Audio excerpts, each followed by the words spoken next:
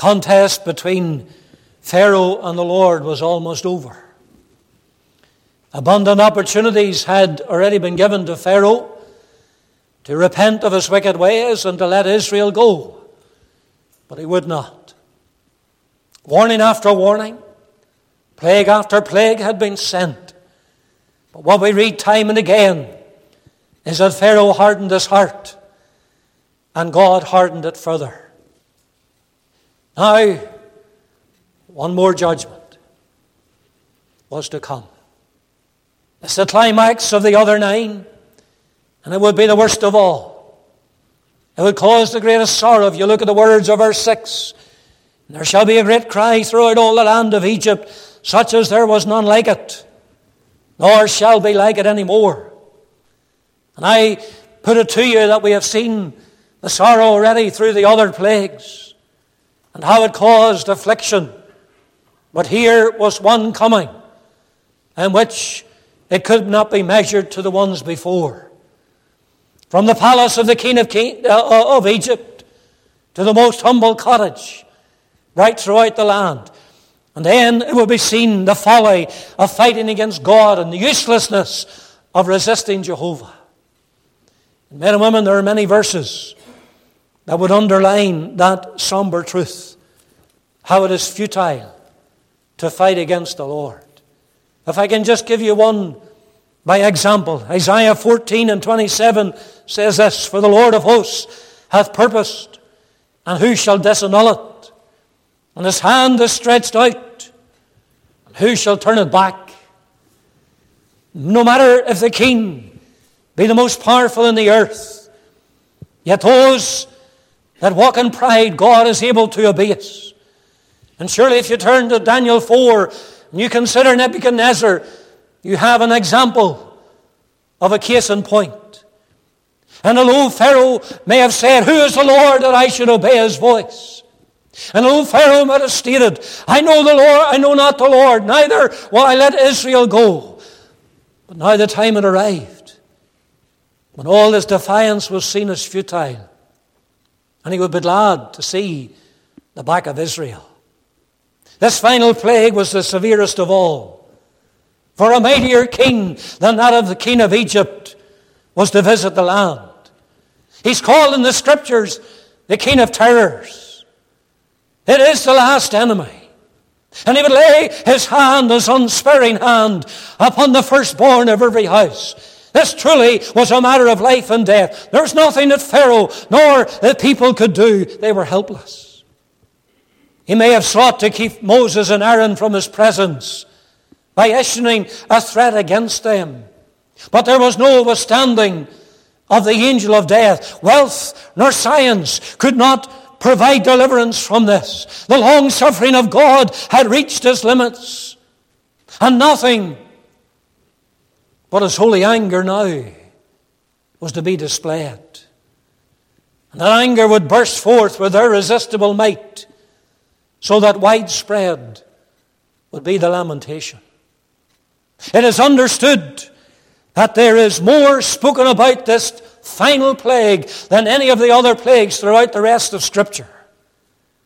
One reason for that lies in the fact that therein is found the glorious illustration in the Old Testament of the message of the gospel. And that will become more obvious when we get into the detail of the final plague, as you'll find it in chapter 12. And we'll come to that again. But our purpose this morning is merely to consider the preliminaries to this final plague. I want you to notice firstly here the promise.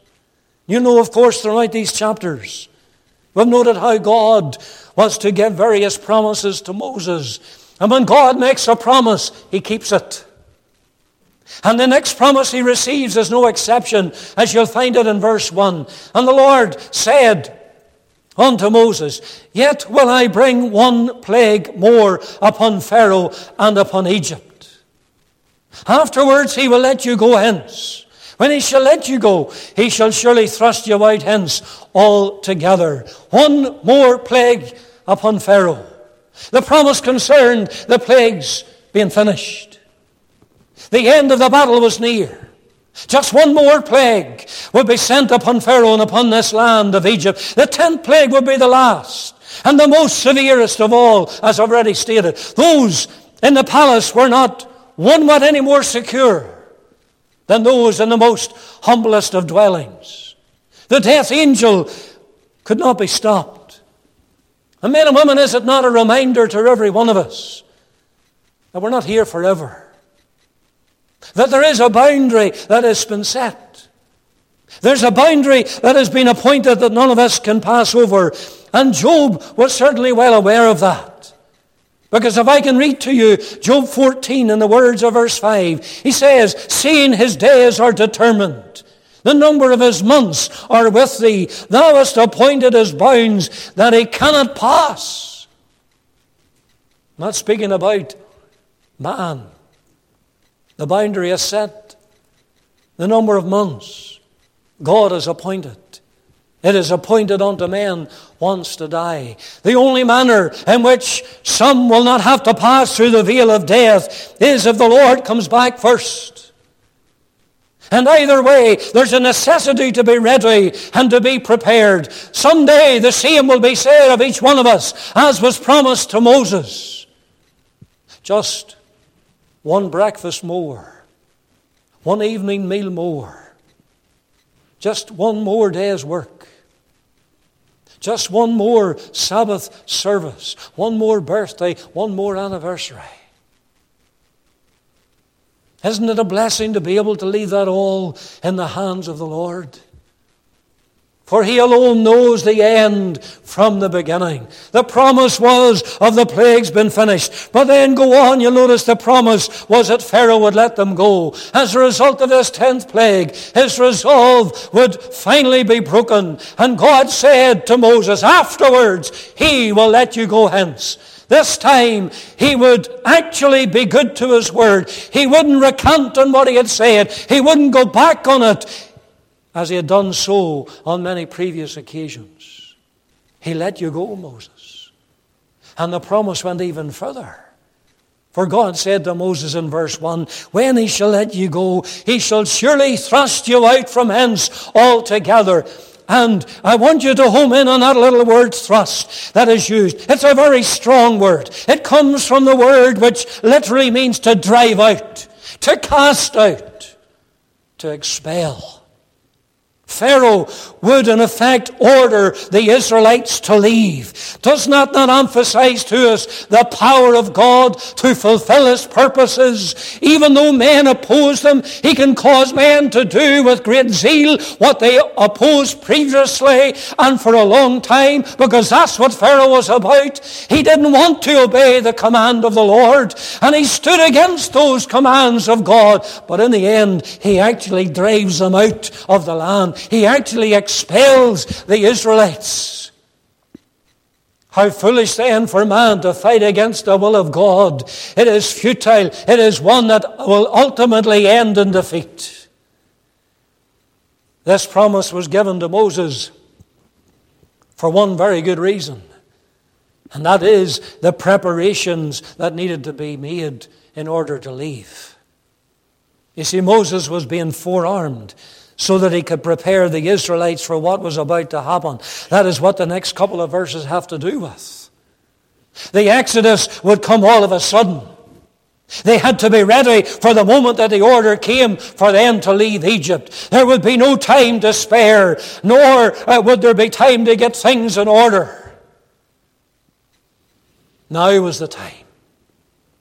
They had to be ready for when the order came. And we will see more of the preparation in the chapter to come, of course. For example, they had to wear the shoes on their feet. And that gives us, does it not, the very vivid illustration. There had to be that preparedness about them. They had to be in the state of readiness. And men and women, is there not an application even to our own hearts? As Israel were to be ready for their exodus, so do we need to be ready for our exodus from this world, or for the second coming of the Lord Jesus. It is something that is promised, of course, throughout the Scriptures. He said to his disciples in the upper room in John 14, I go to prepare a place for you. And if I go and prepare a place for you, I will come again and receive you unto myself, that where I am, there ye may be also. We read in the final book of the Bible, Revelation, behold, I come quickly. Hold that fast which thou hast. The promise is sure. And we each need to be in the state of readiness for that time when it will happen. And none of us know the day, of course. For like Israel, it'll occur suddenly. The trump of God shall sound, and Christ shall return, and every eye shall see him. There'll be no time then to set things in order about your soul. That's why the Scriptures say, behold, now is the accepted time. Behold, now is the day of salvation. And I believe there's a set of things to happen before the Lord does come back. But men and women, we all believe, whatever our views might be of the last days, we all believe that the Lord is coming back again. He's coming back personally, and it will be sudden. There needs to be a readiness. But what is true of Christ's coming, is also the case of death. It often pays a visit suddenly. You look at the obituary. You look at the funeral times, and often in brackets you will see suddenly, without any warning.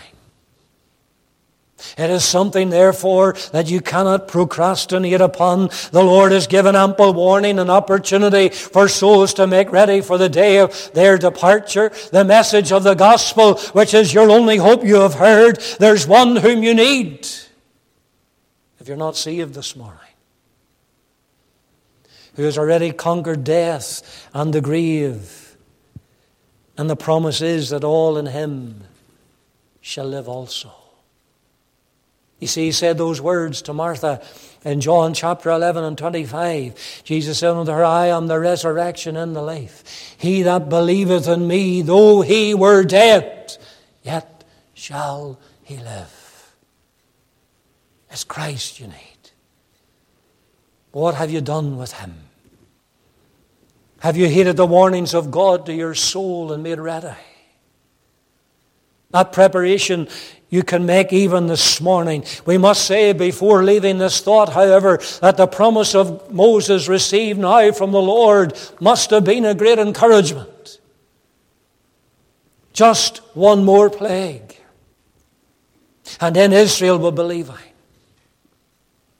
And God informed Moses of this because there was much that he had to do in connection with this final plague. It wouldn't be easy. Oftentimes the tasks that are laid down for us aren't easy. But often in the difficult tasks, it is then that God encourages by giving his promises. And Moses had stood before Pharaoh 2, 3, 4 times previous to that, and his heart was hardened, and he wouldn't let them go. When God comes this time, he says, just one more. One more. And Pharaoh will let you go, and he will thrust you out. What an encouragement that would have been to Moses as he had the difficult task before him. Men and women, ever look to those promises that God has given in his word to help you to be faithful to the task at hand. And so there we have the promises. I want you to notice the particulars. The preparation for the nation of Israel was in terms of being ready. That meant getting gold and silver and precious jewels off their neighbors, the Egyptians, for the journey that was before them. One thing to bear in mind, if I can draw your attention to the words of verse 2, it says, Speak now in the ears of the people, and let every man borrow of his neighbor and every woman of her neighbor jewels of silver and jewels of gold. What do they need gold and silver for in the wilderness, you might ask? Well, of course, we come to the instruction about the tabernacle. And God gave the dimensions, and God gave the materials, and those things were already in the possession of the Israelites. The gold that was found in the tabernacle, etc. But you look at verse 2, it says, Let every man borrow of his neighbor. And if you take that word in our language today, it carries the thought of returning something later on. You go to your neighbor, can I borrow something?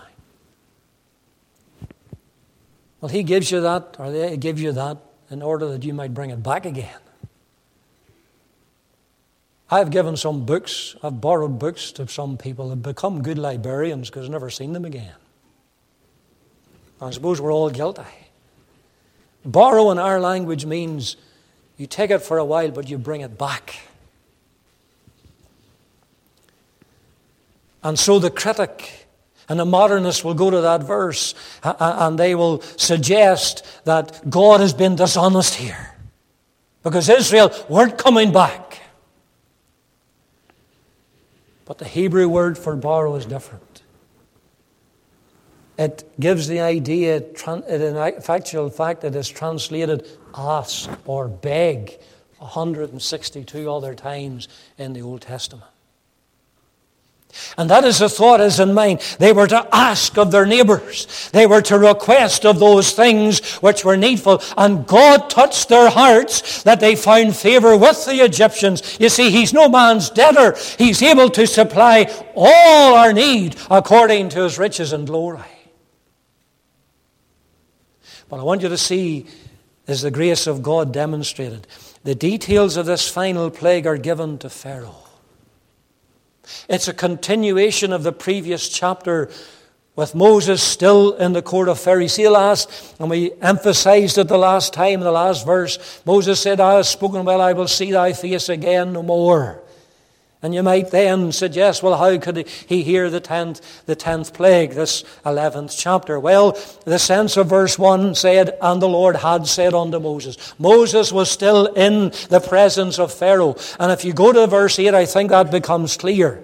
It says in all at the last part of it, it says, and he went out from Pharaoh in a great anger. We'll deal with that in a moment. He was still in the presence of Pharaoh. Continuing on, forget about the chapter division there. He was still there in Pharaoh's company. It was then that God had said unto him about this final plague, and Moses in turn was to relay it before Pharaoh. With Pharaoh hearing of what was to happen, does that not again speak to us of the grace of God? He was undeserving of hearing any more warnings or given any more opportunities to repent. How long suffering is God's grace? But it was to be the last time. It would be extended to Pharaoh. It was the last chance to repent and to let Israel go. But as he had done before, so he does again. And he rejects God's grace.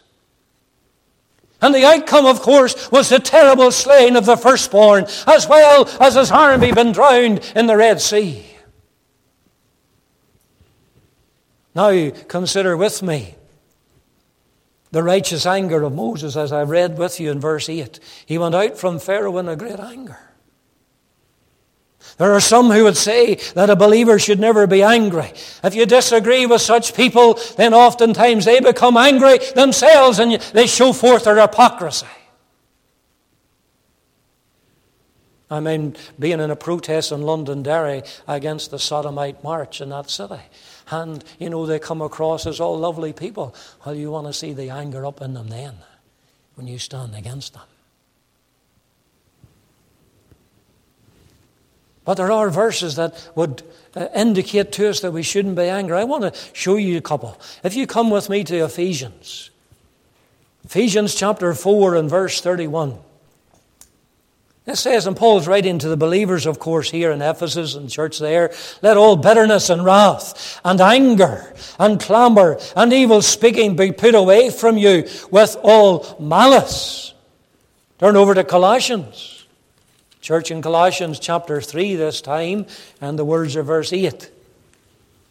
But now ye also put off all these, anger, wrath, malice, blasphemy, filthy communication out of your mouth. He's not speaking to the unbeliever. He's speaking to the child of God. Those are verses that might indicate to us that the child of God is not to be angry.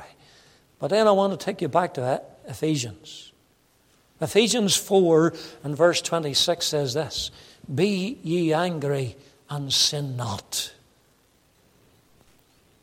How can we reconcile these verses? Be ye angry and sin not. There's such a thing as a righteous anger.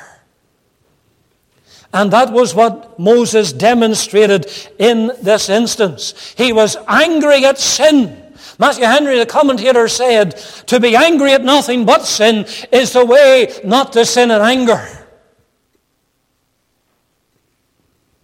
Moses had got good reason to be angry at the treatment of Pharaoh against the nation of God, at his past rejection of God's orders to let them go, at the sufferings that the Egyptians had to experience because of his refusal to obey God's word, at being unmoved, at this now, the news of the most terrible final plague. There was plenty for Moses to be stirred up with a righteous indignation against, and the Lord did the same when he walked amongst the temple and he saw it become a marketplace. We read that he overturned the tables of the money changers. He was angry at sin. There's a righteous anger. Men and women, I wonder, are we guilty of not being angry at sin? We become so conditioned with the things of the world that we just let sin pass us by, and we're not angry, we're not moved, we're not stirred up against it. We ought to be upset about the evil and the sin that abounds in our province and in our town and in our district. There's nothing commendable at being passive at those things. Indeed, the one who shows a righteous anger at sin is one who is showing love and compassion for that which is right, or that which is true, and that which is holy. And Moses had a righteous anger here.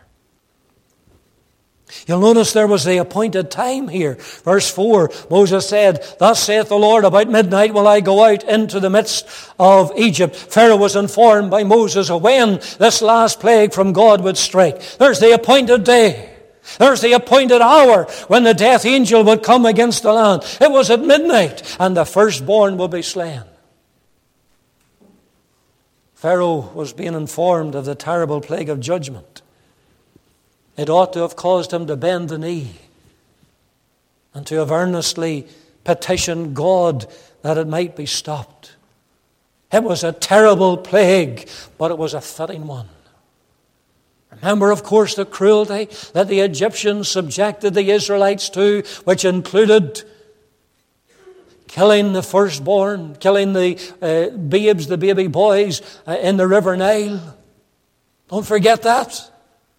It's fitting because of the oppression that the Egyptians had brought upon Israel for years. And now God will judge those who persecuted his people. The appointed day was approaching. And so it is when God shall judge the world in righteousness.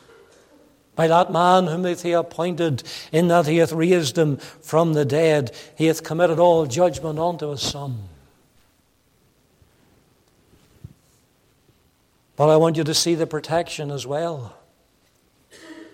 For it's noted before Pharaoh that there will be a difference between the Israelites and the Egyptians. Verse 7, "But against any of the children of Israel shall not a dog move his tongue against man or beast, that ye may know how that the Lord doth put a difference between the Egyptians and Israel." Israel will be protected against this final plague, unlike the Egyptian homes. The means of their protection will be by the blood of the Lamb. We'll look at that more in chapter 12, obviously. When the death angel saw the blood, he would pass over them. Absolutely no harm would come to the nation of Israel who were sheltering neath the blood. Not even a dog would move its tongue against them in the night in which they would leave Egypt. That's what the Lord says in verse 7. And you just imagine that. You just picture in your mind's eye, after midnight there will be the sudden call to get out and to leave, and not even a dog would move its tongue. You see, men and women, just as God controlled the lions, just as he rendered them harmless before Daniel, so the dogs will be rendered dumb when God's people will be on the move. Does that not comfort the people of God to know the eternal security that we enjoy in Christ, just as we've been singing earlier on, safe in the arms of Jesus? To know that nothing will come against us unless the Lord permits it. That's how safe and secure the people of God are. It also illustrates to us that great verse of Romans 11 and 22. It is a verse that simply says this: Behold therefore the goodness and severity of God on them which fail severity, but toward thee goodness. If I continue in his goodness, otherwise I shall also be cut off. Behold the goodness and the severity of God. The goodness of God is seen in Israel were exempt from this judgment. The severity of God is noted in the slaying of the firstborn of the Egyptians.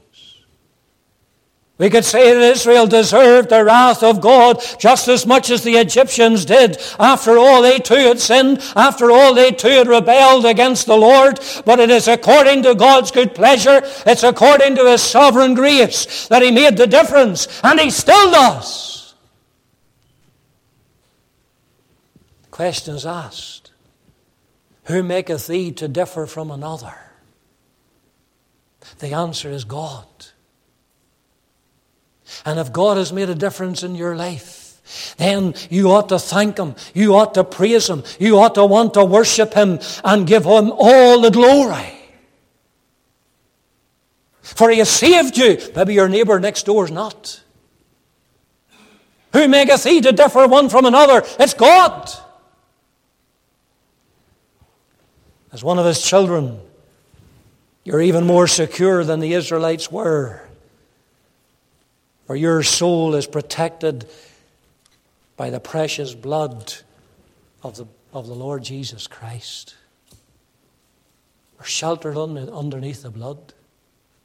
That's why the apostle could say, closing Romans chapter 8, verse 38, For I am persuaded that neither death nor life, nor angels, nor principalities, nor powers, nor things present, nor things to come, nor height, nor depth, nor any other creature shall be able to separate us from the love of God, which is in Christ Jesus our Lord. Inseparable union. Safe and secure. What a particular blessing that is. There's one final word I want to leave with you, and that is the review. Because the closing couple of verses or so may be looked upon as a review or a practice up until this point in time before we actually enter into the details given of the Passover night. And any such review has to include the failure of Pharaoh. Verse 9, Lord said unto Moses, Pharaoh shall not hearken unto you, that my wonders may be multiplied in the land of Egypt. He may have been hailed as a great man in the eyes of the world, as many are today. But before God, he was nothing more than an abject failure. God knew him. And he knew that he would harden his heart. And you know, it is good for us to understand that God knows each one of us better than we know ourselves. The opening words of Psalm 139 will be sufficient to prove his omniscience. He's all-knowing. The psalmist says in verse 2, Thou knowest my down sitting and mine uprising. Thou understandest my thought afar off.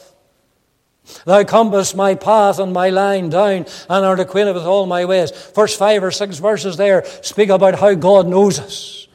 And is it any wonder? Because if you read on in that chapter in verse 13, he says, My substance was not hid from thee when I was made in secret and curiously wrought in the lower parts of the earth. It's not a fetus. It's a child in the womb. And God knows our every parts, every one of them. Verse 16, Thine eyes did see my substance, yet being unperfect. And in thy book all my members were written, which in continuance were fashioned, when as yet there was none of them. The Lord knew us before we saw the light of this world.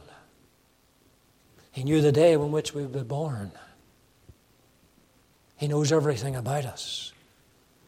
But the failure of Pharaoh is also seen in that his defiance and his rebellion was no match for the power of God. He may have rebelled against God, but God was to use that rebellion to glorify himself through the plagues which came upon Egypt. You see, the wrath of God is able to praise the Lord.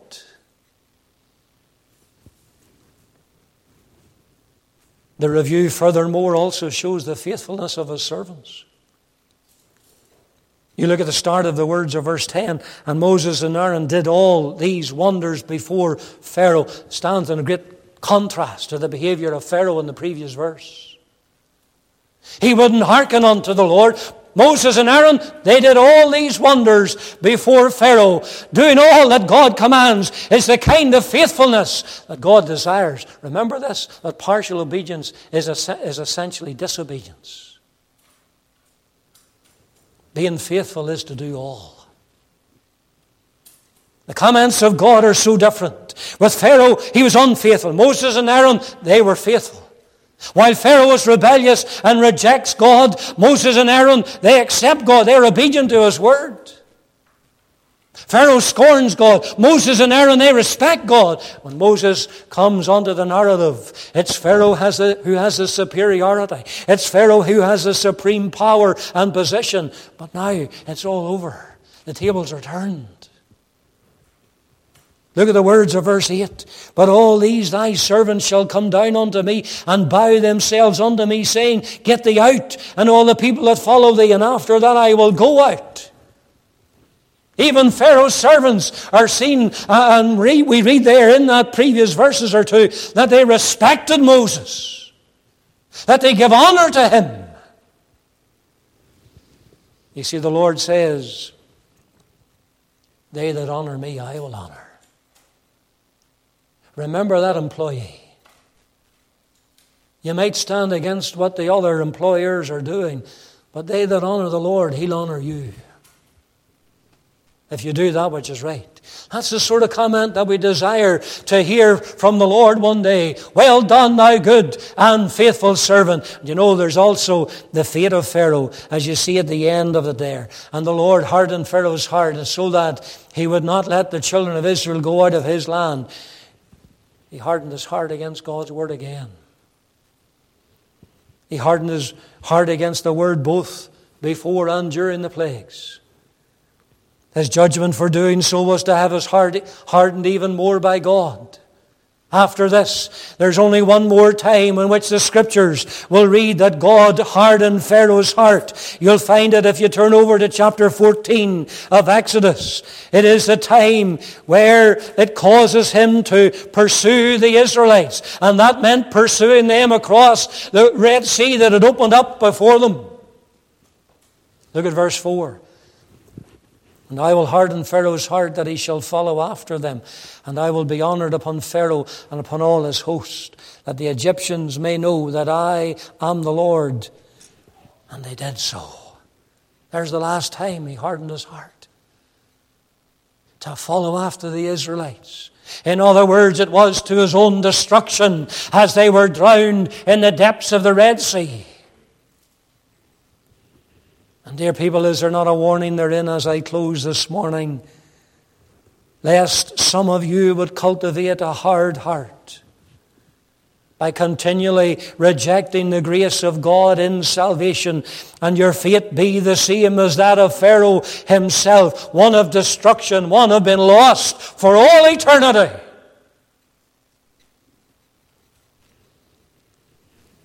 And so I make no apology for closing by reading to you Hebrews chapter 3 verse 13.